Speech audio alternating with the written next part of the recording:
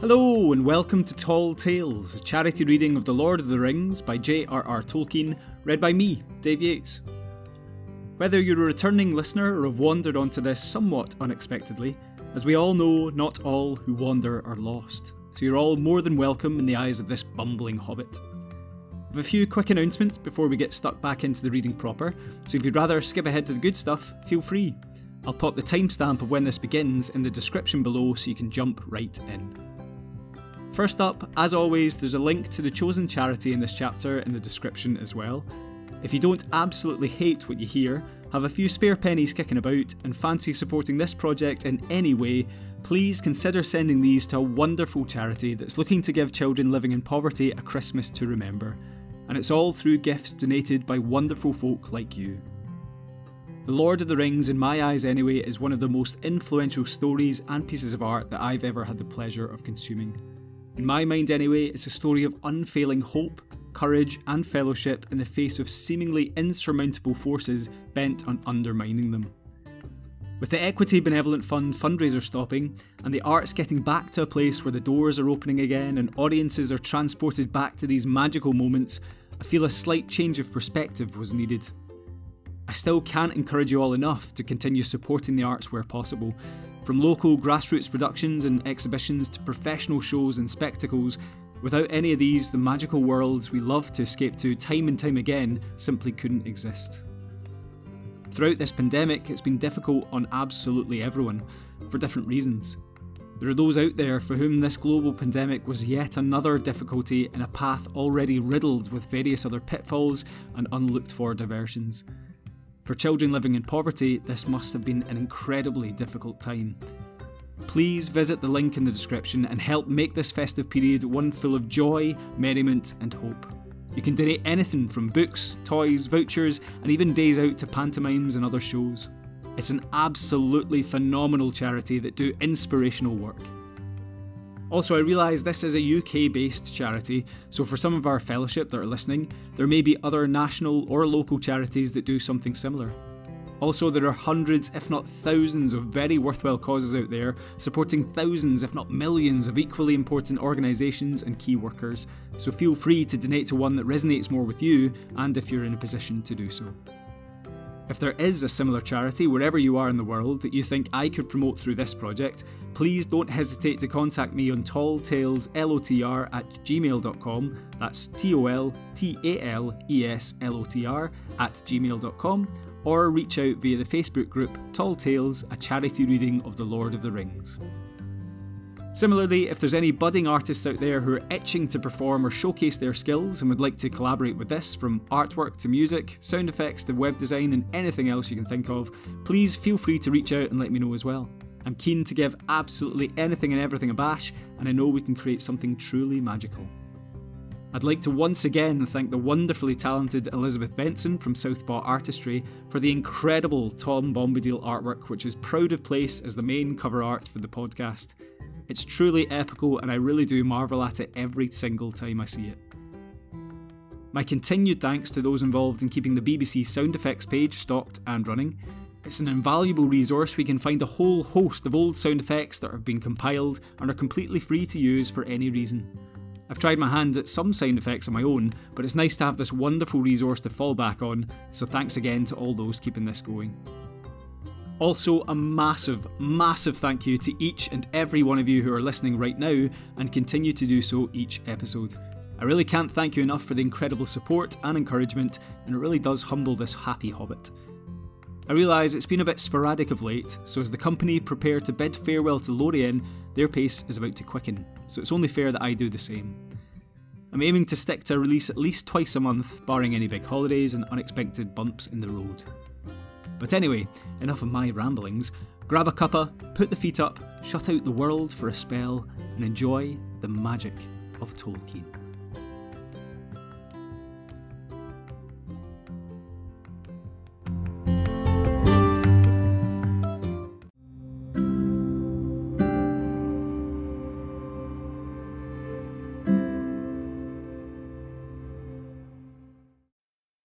Chapter 9. The Great River. Frodo was roused by Sam. He found that he was lying, well wrapped, under tall, grey-skinned trees in a quiet corner of the woodlands on the west bank of the great river Anduin. He had slept the night away, and the grey of morning was dim among the bare branches. Gimli was busy with a small fire near at hand. They started again before the day was broad. Not that most of the company were eager to hurry southwards. They were content that the decision which they must make at latest when they came to Rauros and the Tindrock Isle still lay some days ahead, and they let the river bear them on its own pace, having no desire to hasten towards the perils that lay beyond, whichever course they took in the end.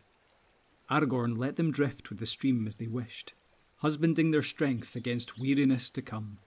But he insisted that at least they should start early each day and journey on far into the evening, for he felt in his heart that time was pressing, and he feared that the Dark Lord had not been idle while they lingered in Lorien. Nonetheless, they saw no sign of any enemy that day, nor the next. The dull, grey hours passed without event. As the third day of their voyage wore on, the lands changed slowly. The trees thinned and then failed altogether. On the eastern bank to their left they saw long, formless slopes stretching up and away towards the sky. Brown and withered they looked, as if fire had passed over them, leaving no living blade of green, an unfriendly waste without even a broken tree or a bold stone to relieve the emptiness. They'd come to the brown lands that lay vast and desolate between southern Mirkwood and the hills of the Emyn Muil. What pestilence or war or evil deeds of the enemy had so blasted all that region, even Aragorn could not tell. Upon the west, to their right, the land was treeless also, but it was flat, and in many places green with wide plains of grass. On this side of the river they passed forests of great reeds, so tall that they shut out all view to the west, as the little boats went rustling by along their fluttering borders. Their dark, withered plumes bent and tossed in the light, cold airs, hissing softly and sadly. Here and there, through openings, Frodo could catch sudden glimpses of rolling meads, and far beyond them, hills in the sunset, and away on the edge of sight a dark line, where marched the southernmost ranks of the misty mountains. There was no sign of living, moving things, save birds. Of these there were many, small fowl whistling and piping in the reeds, but they were seldom seen. Once or twice the travellers heard the rush and whine of swan wings, and looking up they saw a great phalanx streaming along the sky. "Swans!" said Sam, "and mighty big ones too." "Yes," said Aragorn, "and they are black swans." "How wide and empty and mournful all this country looks," said Frodo. "I always imagined that as one journeyed south it got warmer and merrier, until winter was left behind forever." "But we have not journeyed far south yet," answered Aragorn. "It is still winter, and we are far from the sea. Here the world is cold until the sudden spring, and we may yet have snow again. Far away down in the Bay of Belfalas, to which Anduin runs, it is warm and merry, maybe, or would be but for the enemy. But here we are not above 60 leagues, I guess, south of the South Farthing, away in your shire, hundreds of long miles yonder. You are looking now southwest across the north plains of the Riddermark, Rohan, the land of the Horse Lords. Ere long we shall come to the mouth of the Limelight that runs down from Fangorn to join the great river. That is the north boundary of Rohan, and of old all that lay between Limelight and the White Mountains belonged to the Rohirrim. It is a rich and pleasant land, and its grass has no rival. But in these evil days folk do not dwell by the river, or ride often to its shores. Anduin is wide, yet the orcs can shoot their arrows far across the stream, and of late it is said that they have dared to cross the water and raid the herds and studs of Rohan." Sam looked from bank to bank uneasily. The trees had seemed hostile before, as if they harboured secret eyes and lurking dangers. Now he wished that the trees were still there. He felt that the company was too naked, afloat in little open boats in the midst of shelterless lands, and on a river that was the frontier of war. In the next day or two, as they went on, borne steadily southwards, this feeling of insecurity grew on all the company. For a whole day they took to their paddles and hastened forward. The banks slid by. Soon the river broadened and grew more shallow. Long, stony beaches lay upon the east, and there were gravel shoals in the water, so that careful steering was needed. The brown lands rose into bleak wolds, over which flowed a chill air from the east. On the other side of the meads had become rolling downs of withered grass amidst a land of fen and tussock. Frodo shivered, thinking of the lawns and fountains and clear sun and gentle rains of Lothlorien. There was little speech and no laughter in any of the boats. Each member of the company was busy with his own thoughts. The heart of Legolas was running under the stars of a summer night in some northern glade amid the beech woods. Gimli was fingering gold in his mind and wondering if it were fit to be wrought into the housing of the lady's gift. Merry and Pippin in the middle boats were ill at ease, for Boromir sat muttering to himself, sometimes biting his nails as if some restlessness or doubt consumed him, sometimes seizing a paddle and driving the boat close behind Aragorn's. Then Pippin, who sat in the bow looking back, caught a queer gleam in his eye as he peered forward, gazing at Frodo. Sam had long ago made up his mind that, though boats were maybe not as dangerous as he had been brought up to believe, they were far more uncomfortable than even he had imagined. He was cramped and miserable, having nothing to do but stare at the winter lands crawling by and the grey water on either side of him. Even when the paddles were in use, they did not trust Sam with one. As dusk drew down on the fourth day, he was looking back over the bowed heads of Frodo and Aragorn and the following boats. He was drowsy and longed for camp and the feel of earth under his toes. Suddenly, something caught his sight. At first he stared at it listlessly, then he sat up and rubbed his eyes. But when he looked again, he could not see it any more. That night, they camped on a small eyot close to the western bank. Sam lay rolled in blankets beside Frodo. "I had a funny dream an hour or two before we stopped, Mr. Frodo," he said. "Or maybe it wasn't a dream. Funny it was, anyway." "Well, what was it?" said Frodo, knowing that Sam would not settle down until he had told his tale, whatever it was. "I haven't seen or thought of anything to make me smile since we left Lothlorien." "It wasn't funny in that way, Mr. Frodo. It was queer, all wrong, if it wasn't a dream, and you had best hear it. It was like this. I saw a log with eyes." "The log's all right," said Frodo. "There are many in the river, but leave out the eyes." "That I won't," said Sam. "'Twas the eyes that made me sit up, so to speak. I saw what I took to be a log floating along in the half-light behind Gimli's boat, but I didn't give much heed to it. Then it seemed as if the log was slowly catching us up, and that was peculiar, as you might say, seeing as we were all floating in the stream together. Just then I saw the eyes, two pale sort of points, shiny-like, on a hump at the near end of the log. What's more, it wasn't a log, for it had paddle feet like a swan's almost, only they seemed bigger, and kept dipping in and out of the water. That's when I sat right up and rubbed my eyes, meaning to give a shout if it was still there when I had rubbed the drowse out of my head. For the whatever it was coming along fast now and getting close behind Gimli. But whether those two lamplights spotted me moving and staring, or whether I came to my senses, I don't know. When I looked again, it wasn't there. Yet I think I caught a glimpse, with the tail of my eye, as the saying is, of something dark shooting under the shadow of the bank. I couldn't see no more eyes, though. I said to myself, 'A-dreaming again, Sam Gamgee,' I said, and I said no more just then. But I've been thinking since, and now I'm not so sure. What do you make of it, Mr. Frodo?" "I should make nothing of it but a log and the dusk and sleep in your eyes, Sam," said Frodo, "if this was the first time that those eyes had been seen. But it isn't. I saw them away back north before we reached Lorien, and I saw a strange creature with eyes climbing to the flet at night. Haldir saw it too, and you remember the report of the elves that went after the orc band?" "Ah," said Sam, "I do. And I remember more too. I don't like my thoughts, but thinking of one thing and another, and Mr. Bilbo's stories and all, I fancy I could put a name on the creature at a guess. A nasty name. Gollum, maybe." "Yes, that is what I have feared for some time," said Frodo, "ever since the night on the Flet. I suppose he was lurking in Moria, and picked up our trail then, but I hoped that our stay in Lorien would have thrown him off the scent again.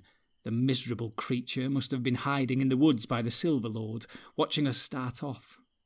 "That's about it," said Sam, "and we'd better be a bit more watchful ourselves, or we'll feel some nasty fingers round our necks one of these nights, if we ever wake up to feel anything.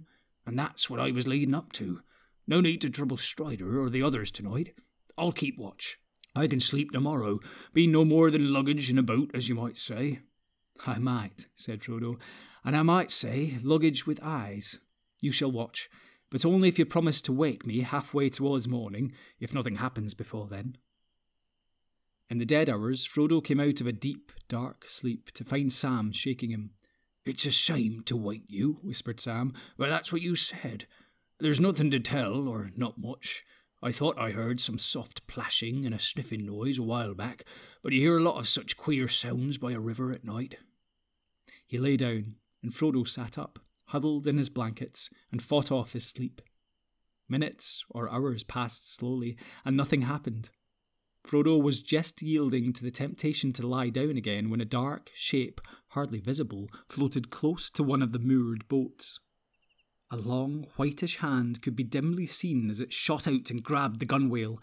Two pale, lamp-like eyes shone coldly as they peered inside, and then they lifted and gazed up at Frodo on the eyot. They were not more than a yard or two away, and Frodo heard the soft hiss of intaken breath. He stood up, drawing Sting from its sheath, and faced the eyes.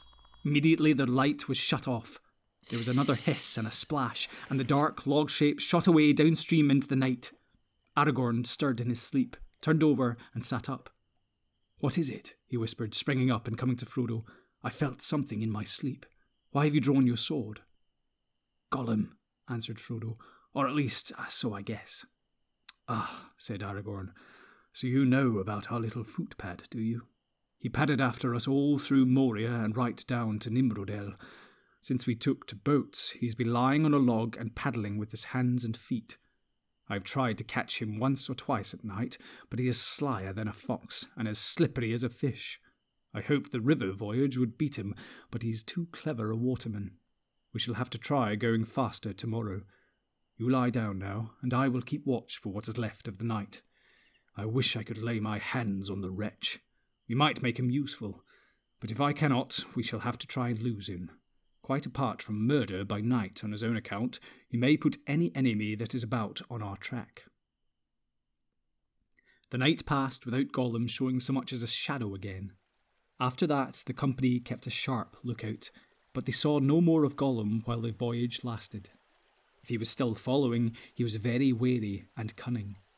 At Aragorn's bidding, they paddled now for long spells, and the banks went swiftly by. But they saw little of the country, for they journeyed mostly by night and twilight, resting by day, and lying as hidden as the land allowed. In this way the time passed without event until the 7th day. The weather was still grey and overcast, with wind from the east, but as evening drew into night, the sky away westward cleared, and pools of faint light, yellow and pale green, opened under the grey shores of cloud. There the white rind of the new moon could be seen glimmering in the remote lakes. Sam looked at it and puckered his brows. The next day, the country on either side began to change rapidly. The banks began to rise and grow stony. Soon they were passing through a hilly, rocky land, and on both shores there were steep slopes buried in deep breaks of thorn and sloe, tangled with brambles and creepers. Behind them stood low, crumbling cliffs, and chimneys of grey, weathered stone, dark with ivy. And beyond these again there rose high ridges crowned with wind-writhen firs. They were drawing near to the grey hill country of the Emyn Muil, the southern march of Wilderland. There were many birds about the cliffs and the rock chimneys, and all day high in the air flocks of birds had been circling, black against the pale sky. As they lay in their camp that day, Aragorn watched the flight doubtfully, wondering if Gollum had been doing some mischief, and the news of their voyage was now moving in the wilderness. Later, as the sun was setting, and the company was stirring and getting ready to start again, he descried a dark spot against the fading light. A great bird, high and far off, now wheeling, now flying on slowly southwards. "What is that, Legolas?" he asked, pointing to the northern sky. "Is it, as I think, an eagle?" "Yes," said Legolas, "it is an eagle, a hunting eagle. I wonder what that forebodes. It is far from the mountains." "We will not start until it is fully dark," said Aragorn. The 8th night of their journey came. It was silent and windless. The grey east wind had passed away. The thin crescent of the moon had fallen early into the pale sunset, but the sky was clear above, and though far away in the south there were great ranges of cloud that still shone faintly, in the west stars glinted bright. "Come," said Aragorn, "we will venture one more journey by night. We are coming to the reaches of the river that I do not know well, for I have never journeyed by water in these parts before, not between here and the rapids of San Gebir. But if I am right in my reckoning, those are still many miles ahead. Still, there are dangerous places even before we come there, rocks and stony eyots in the stream. We must keep a sharp watch and not try to paddle swiftly." To Sam, in the leading boat, was given the task of watchman. He lay forward, peering into the gloom. The night grew dark, but the stars above were strangely bright, and there was a glimmer on the face of the river. It was close on midnight, and they had been drifting for some while, hardly using the paddles, when suddenly Sam cried out. Only a few yards ahead, dark shapes loomed up in the stream, and he heard the swirl of racing water. There was a swift current which swung left towards the eastern shore, where the channel was clear. As they were swept aside, the travellers could see, now very close, the pale foam of the river lashing against sharp rocks that were thrust out far into the stream like the ridge of teeth. The boats all huddled together. "Hoy there, Aragorn!" shouted Boromir as his boat bumped into the leader. "This is madness! We cannot dare the rapids by night, but no boat can live in San Gebir, be it night or day." "Back! Back!" cried Aragorn. "Turn! Turn if you can!" He drove his paddle into the water, trying to hold the boat and bring it round. "I am out of my reckoning," he said to Frodo. "I did not know that we had come so far. Anduin flows faster than I thought. San Gebir must be close at hand already." With great efforts they checked the boats and slowly brought them about. But at first they could make only small headway against the current, and all the time they were carried nearer and nearer to the eastern bank. Now dark and ominous, it loomed up in the night. "All together, paddle!" shouted Boromir. "Paddle, or we shall be driven on the shoals!" Even as he spoke, Frodo felt the keel beneath him grate upon stone. At that moment there was a twang of bowstrings. Several arrows whistled over them, and some fell among them. One smote Frodo between the shoulders, and he lurched forward with a cry, letting go his paddle. But the arrow fell back, foiled by his hidden coat of mail.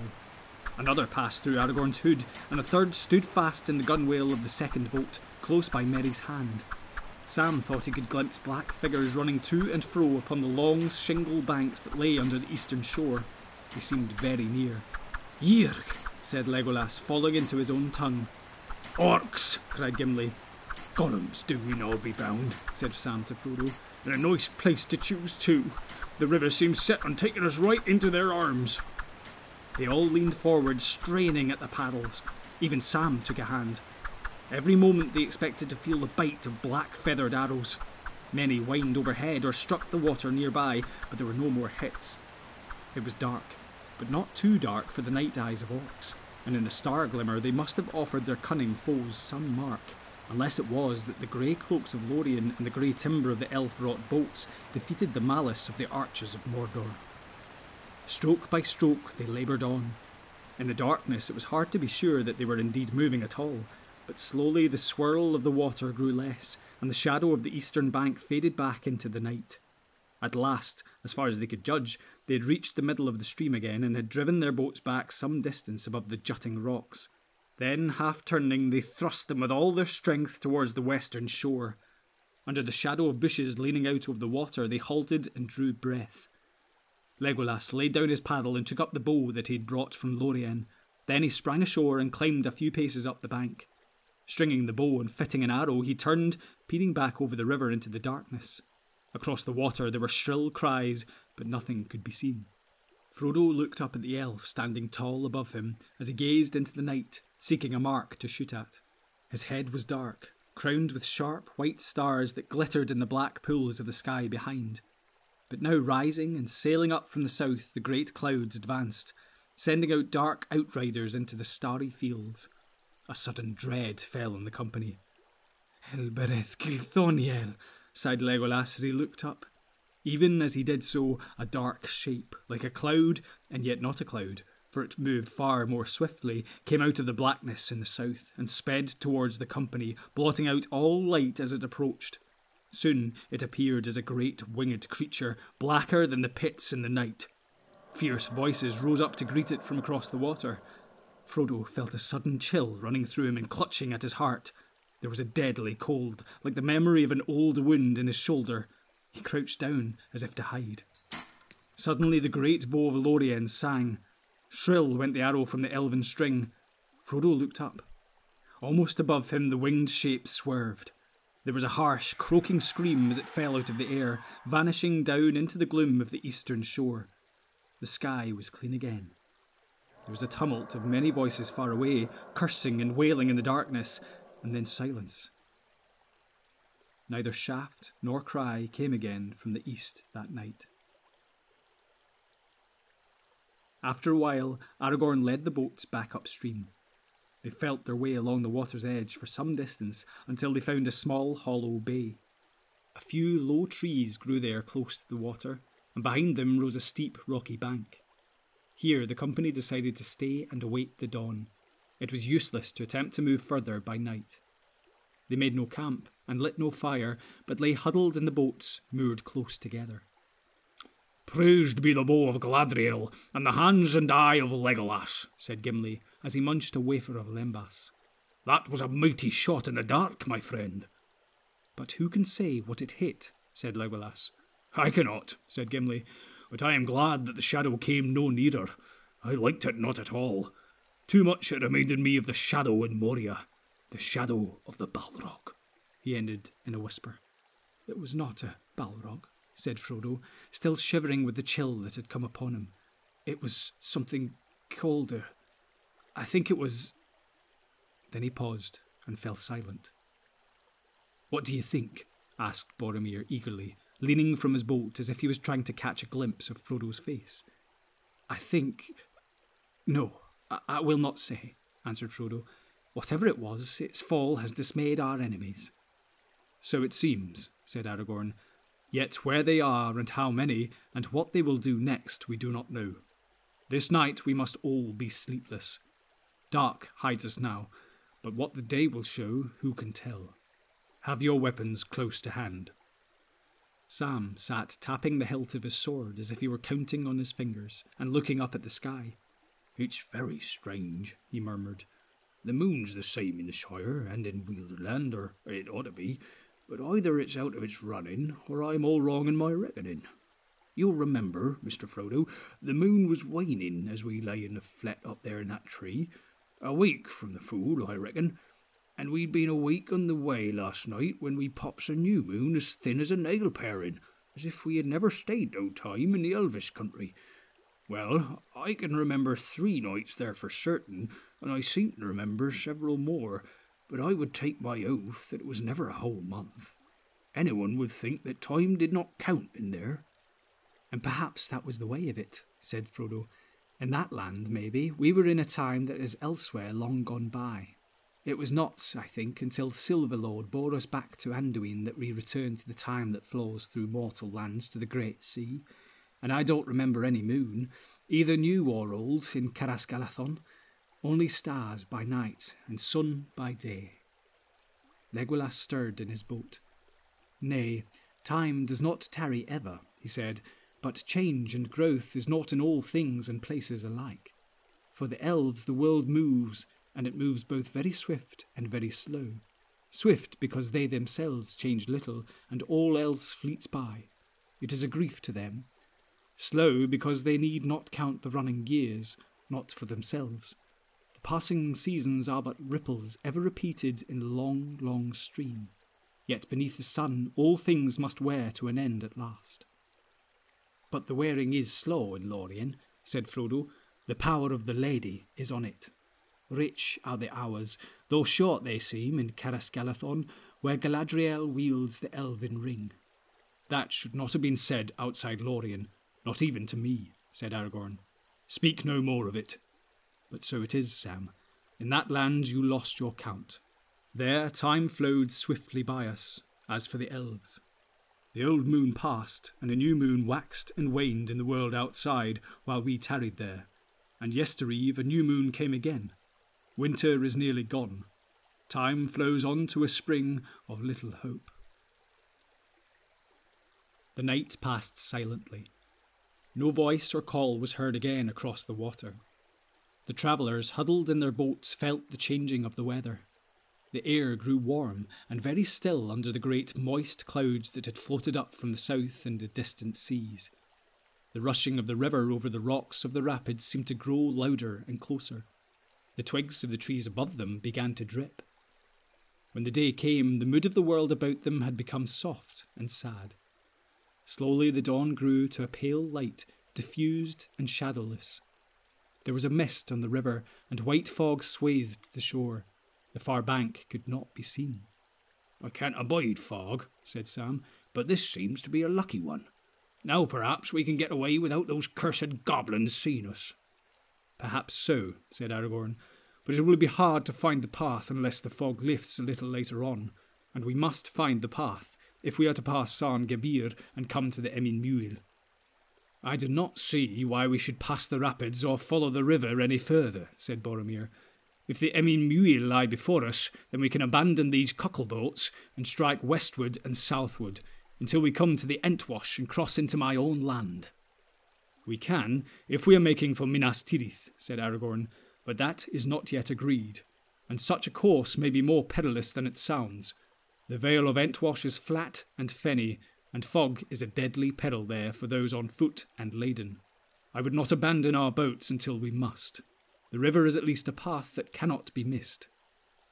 "But the enemy holds the eastern bank," objected Boromir, "and even if you pass the gates of Argonath and come unmolested to the Tindrock, what will you do then? Leap down the falls and land in the marshes?" "No," answered Aragorn.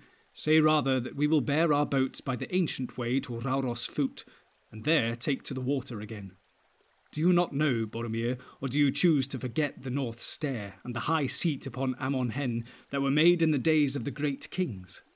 I, at least, have a mind to stand in that high place again before I decide my further course. There, maybe, we shall see some sign that will guide us."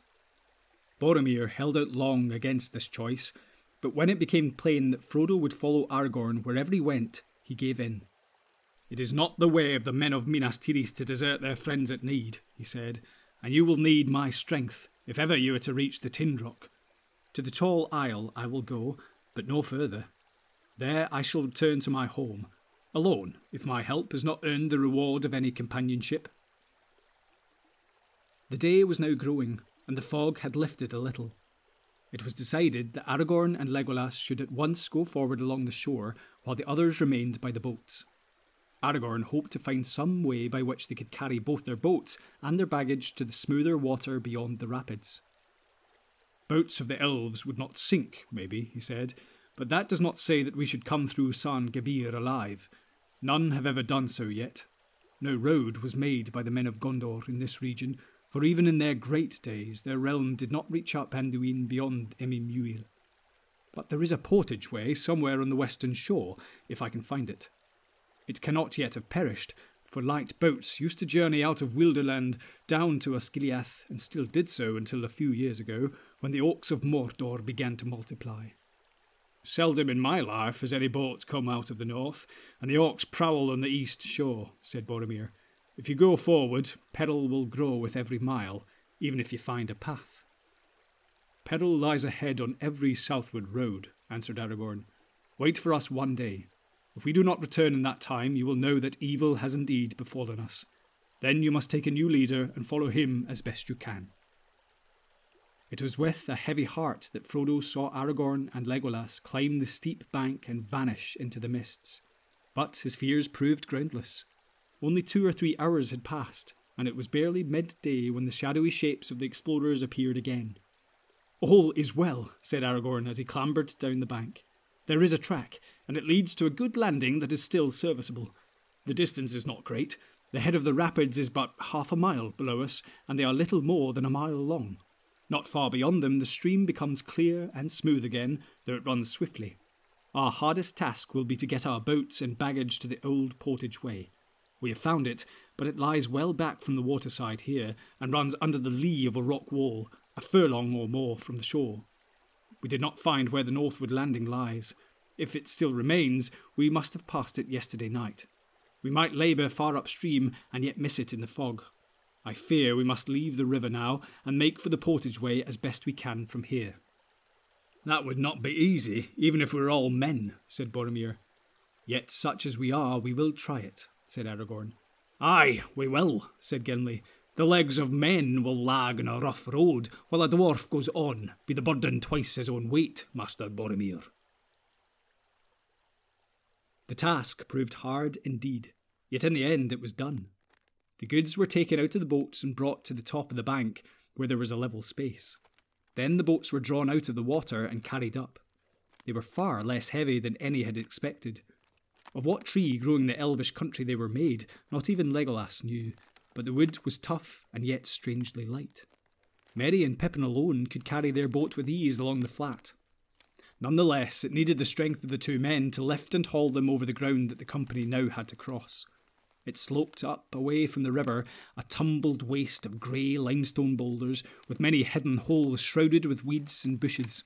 There were thickets of brambles and sheer dells, and here and there boggy pools fed by water trickling from the terraces further inland. One by one, Boromir and Aragorn carried the boats, while the others toiled and scrambled after them with the baggage. At last, all was removed and laid on the portage way. Then, with little further hindrance, save from sprawling briars and many fallen stones, they moved forwards all together. Fog still hung in veils upon the crumbling rock wall, and to their left mist shrouded the river.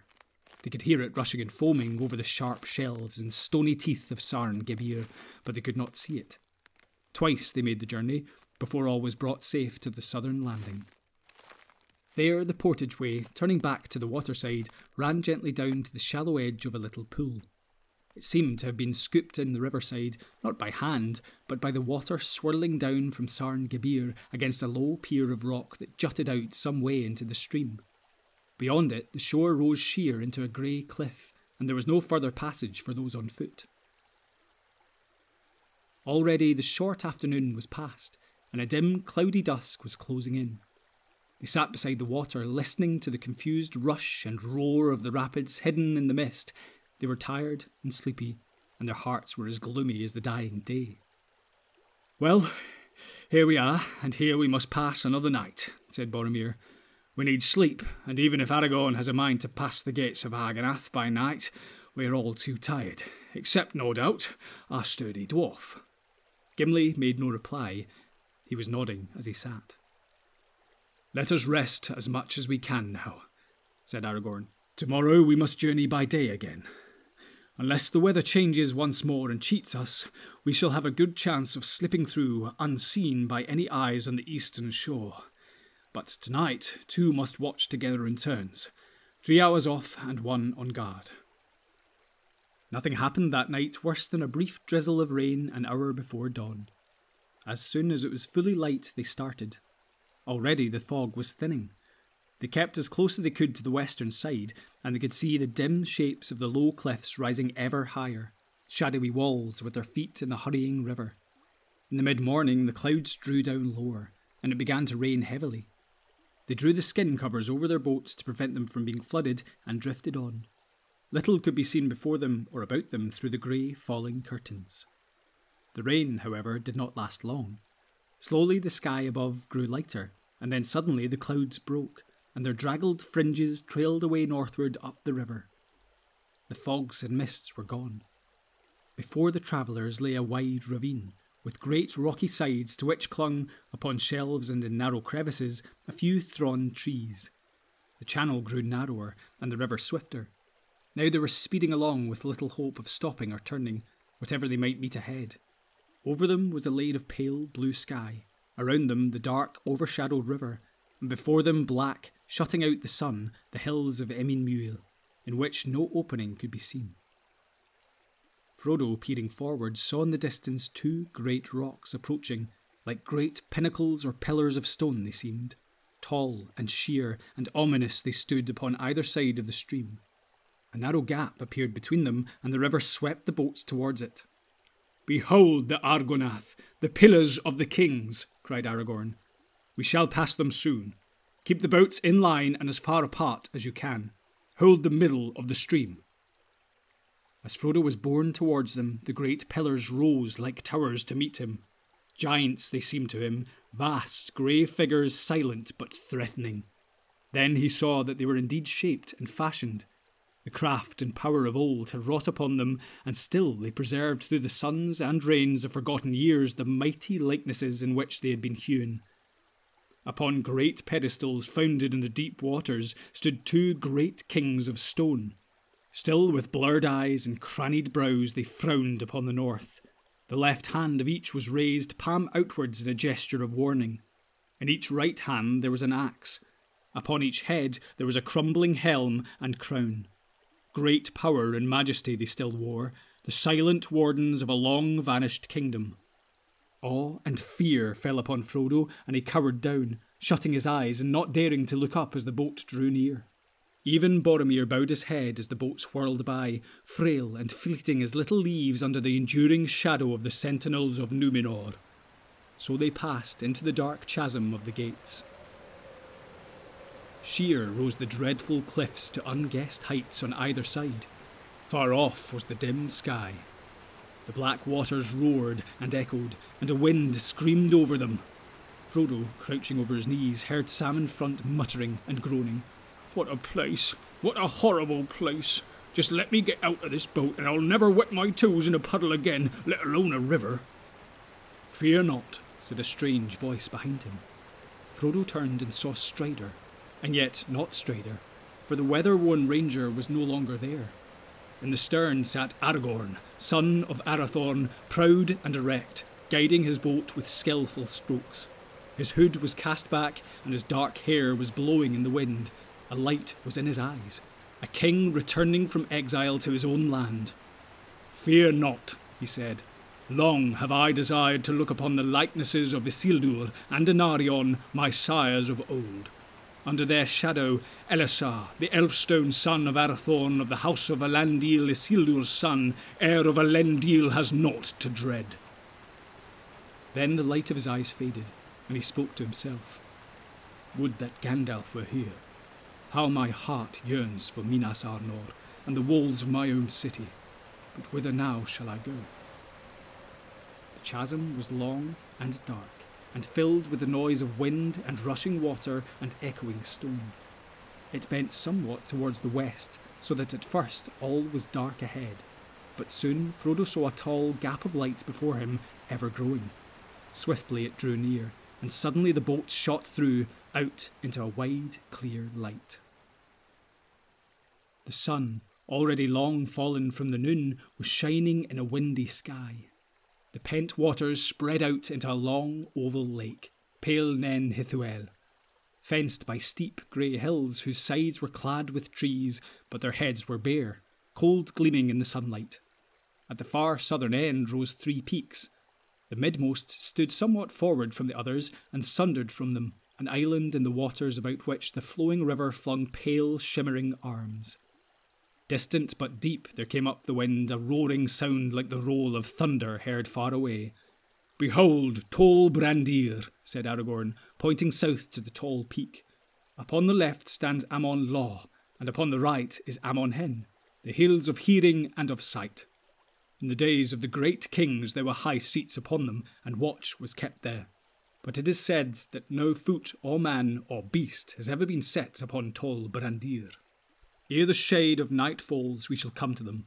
I hear the endless voice of Rauros calling." The company rested now for a while, drifting south on the current that flowed through the middle of the lake. They ate some food, and then they took to their paddles and hastened on their way. The sides of the western hills fell into shadow, and the sun grew round and red. Here and there a misty star peered out. The three peaks loomed before them, darkling in the twilight. Rauros was roaring with a great voice. Already night was laid on the flowing waters when the travellers came at last under the shadow of the hills. The 10th day of their journey was over. Wilderland was behind them. They could go no further without choice between the east way and the west. The last stage of the quest was before them.